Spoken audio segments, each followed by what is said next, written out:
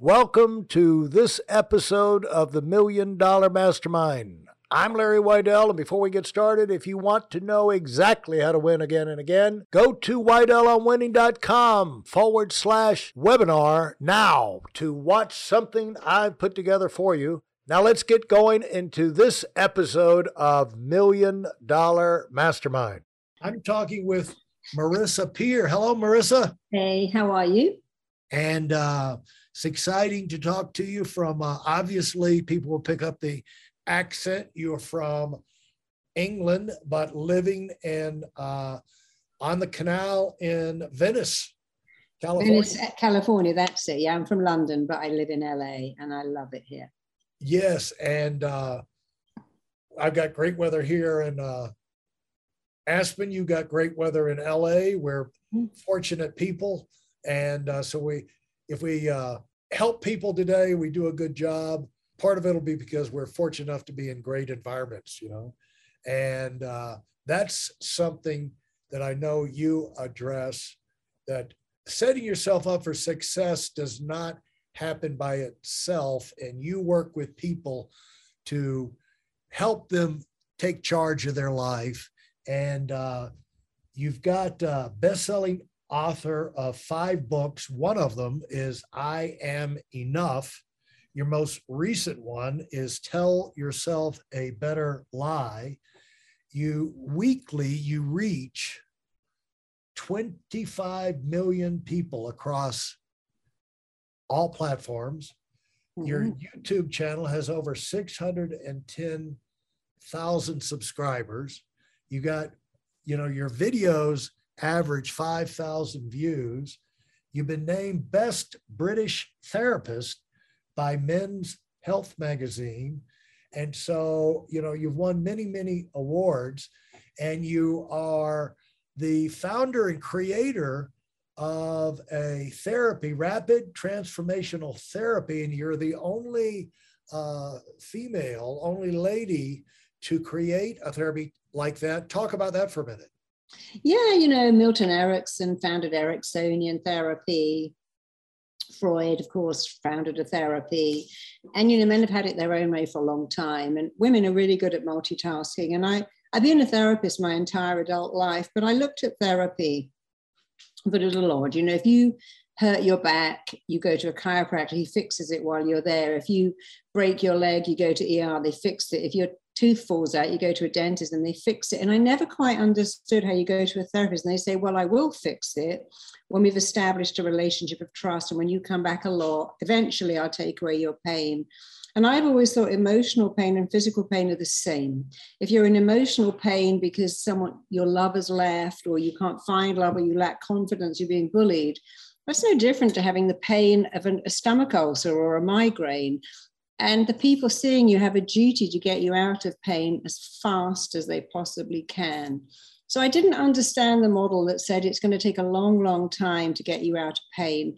In fact, I was recently teaching and I had someone sent to me by a doctor who sent a note saying that it's going to take you years to get this girl better, years and years. And I thought that was a very odd thing to write because she got better in a day. And so I wanted to create a therapy that was rather like going to the emergency room. It would find out the cause of your pain and fix it there and then. And that's why I called it rapid transformation therapy. Let's find out the cause of your pain. You can't find love because you're rejected as a child. You self-sabotage, you procrastinate because you feel unworthy. And that led me to my whole I Am Enough movement, because I understood very fast, because my clients showed me that almost all of their pain stemmed from the belief that I'm not enough. Every addict I saw, every alcoholic, every binger, every kleptomaniac, every hoarder all had the same thing: I'm not enough, so I need more. So I thought, well, if that's the presenting problem, I should create something to fix it. And so I set about creating I'm Enough. And I've had that in schools across England and America, and it's actually extraordinary what it's doing. So I think I created my own therapy brand because I saw a real need for it. More than ever, I think social media is making a whole generation ill and unhappy and dissatisfied. And so I wanted to create something to counterbalance that. And talk about your work with children, the program you have, you talked about the I can't to I can challenge, and talk about where that Yeah, is. that was probably the highlight of my career. It makes me very emotional even thinking about it now. So last year we had 600 schools in the UK pick up this I can't to I can challenge. And what it does is it stops a child having a critical voice, and instead they have a cheerleader that cheers them on and inspires them with incredible self-belief. And it's now in America. I was just reading about it in the Kentucky newspapers yesterday, that so many schools in America are saying, we love this. It's up for an award. The Times Educational Supplement in England have shortlisted it for an award for the impact it's having on children, because it helps their confidence, their learning, but it also helps their self-esteem. And so many children are bullied, or indeed they are the bully, or they just don't feel good enough, or, they're living in what we call a permacrisis. There's been COVID and now there's a war. And I really feel that children are suffering a lot, and they internalize it because they don't have many coping skills, unlike adults, because I think I'll go and book a massage, or I'll have some little retail therapy, I'll go on a date with someone. Children don't have many abilities to feel better. So we created this program, the I Can't to I Can 5-day challenge, where every day they do something to understand that their mind is an incredible tool to help them, make them feel good. They can have confidence and self-esteem and self-worth. And if every child had that, I think bullying would cease to exist. I think we'd end the epidemic of addictions and gun crimes and so many things, because it's our job to raise the self-esteem of the next generation. I mean, I'd like to put myself out of business, actually. I'd like to make the next generation so happy that they didn't need therapy. Obviously, that's not going to happen, but that's always been my motivation. And the thing is that you, by doing this, you're raising the concept that dealing with this, like if you're a victim of this, you're going through life and things happen to you and you feel bad and you're internalizing all, that you can learn coping skills, adapting skills, like when you're bullied, or when you're abused, or when things happen, or you get in a difficult, tough, tense situation. Some people, a lot of people, have grown up where modeling their parents, and all they know to do is to lash out and explode and scream, or in business, it comes into quit. They're quitters. They'll just, it gets tough and I just quit. I'm not good enough. But learning how to win, it goes back to the same premise that I've had all along in my book, is like learning how to win, learning how to navigate life successfully, incorporate skills you can learn. Other people are working their way through it, so can you. And that sets off a cascade of change, because all of a sudden hope, the light of hope, the candle of hope, is inside their mind. And like what you say, and the other thing is that you can tell them that, but when they do something, they convince themselves that this is true. And that's the important thing, isn't it? Especially with children. They want to be shown, not told. It's show, not tell. And when you show them that the power of their mind can make them happy, can make them healthy, can make them wealthy, that they have huge powers, and it's never too early to do that. I used to do it with my little girl. I never gave her medicine. I'd always say, you can do other things if you got a little headache. I would always help her cope better and be happy, because, happiness is an inside job, and being happy and being positive is often a choice. And many people don't, what you mean I can choose? Of course you can choose. It isn't what happens to you, it's how you feel about it. If the event made us all feel the same, then everyone would feel the same about COVID. They go, it's terrible. I mean, I'm locked in my house. I might as well be in jail. It's awful. But people are saying, well, actually, I really like it. I love not going to work. I've had the best time at home with my kids. Other people say it's been the worst thing that's ever happened. But that's interesting. One situation is viewed by people differently. And so that's the point. It isn't what happens to you that affects you, even though that may be hard to hear. It's how you feel about what happened to you that affects you. How you feel about what happened to you affects you more than what happened to you. And when you know that, you think, okay, well, but I can choose how I feel. Absolutely. That means that you can choose to feel better about any situation once you know how. And it's always been my life's mission to show people, look, if you change the meaning of what happened to you, it will change your entire life for the rest of your life. And it's always been my passion to show people how to do that rather than just tell them about it. And you've been doing this how many years? Oh, my entire adult life. I've been a therapist for 34 years. I created my RTT school in late 2015. So now we're coming up to 6 years. We've trained 13,000 therapists all over the world. We have it in schools, hospitals. We have it in some children's homes.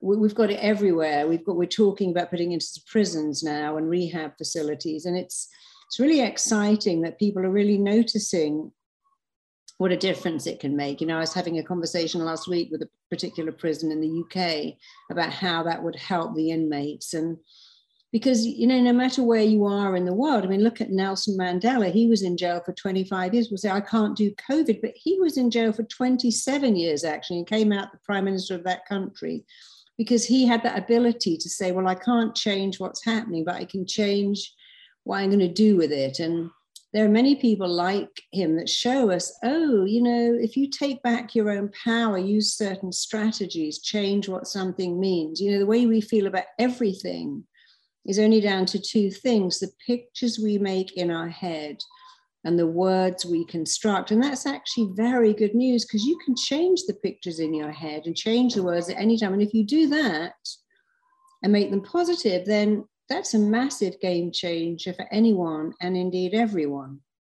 Now, let's talk about, give me an example of the first one that comes in your mind, let's say, of someone that you were able to help early in their life, and then they've gone on and now they're, 10 or 20 years older and have been able to do great things. Do people stay in touch with you? Yeah, I years ago, I worked with a guy who was a trader in the city, and he said, I don't know what's wrong with me, but I'm very scared to trade. I enter a trade too late, I leave it too early, or I leave it too late, and I just can't do it. And I don't understand why. And when I took him back to have a look at why, because it's always like being a therapist, like being a good detective. You're gathering information, looking for clues, trying to work something out. And the story was very simple, but nevertheless interesting, because he said, my parents had two daughters, then me. And every time I'd smash my tongues, I'd go, look at your sisters. They're not breaking things, right? They're just combing their doll's hair.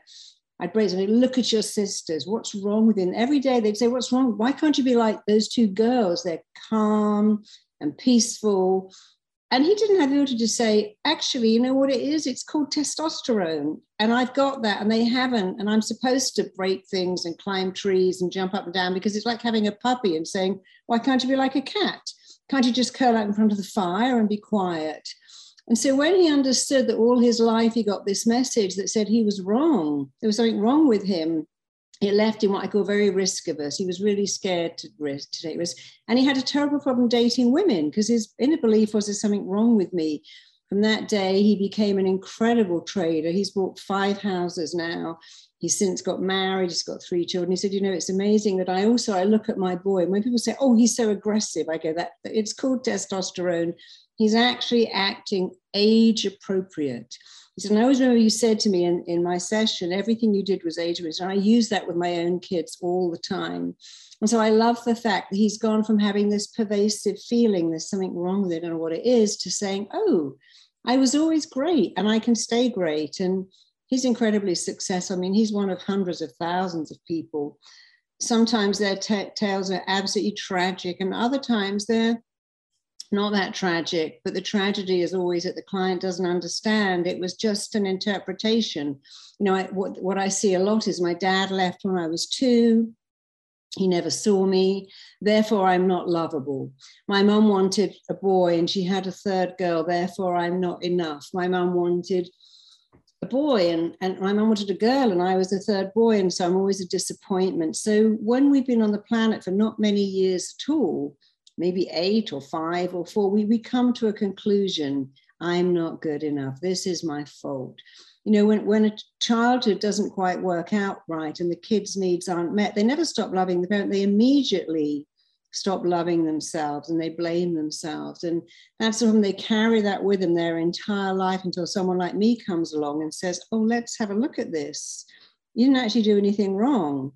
You made a decision that you were worthless when you've been on the planet for 5 years. And now it's time to give that up and believe the truth that you're very worthless. Even if you put up for adoption, that doesn't mean you're not the most lovable thing on the planet, but many people have this huge issue with feeling unworthy, undeserving, and not enough because of the way they were raised. Even with well-meaning parents will say things like, oh, you should have been a boy, or I nearly died having you, or oh, it's bankrupting me paying your school fees, not quite getting it, that this really impacts small children who because everything is real to them. Knowing this, you know, having this presented to you from a third party in a objective way, and taking a rational look at like why this is happening to you, you found really helps unravel the confusion, basically the state of losing, their state of self-defeat that so many people are in. And I can't wait to talk to you more about that. Appreciate you sharing. If you enjoyed what you've heard and are dead serious about finding out for yourself exactly how this works in the real world, I've taken the most valuable business lessons I've learned over 40 years and put them into something for you to watch. Go to whiteelementary.com/webinar now in order to move up as fast as possible. I'm Larry Weidel, and I run the $1 Million Mastermind. Go, go, go.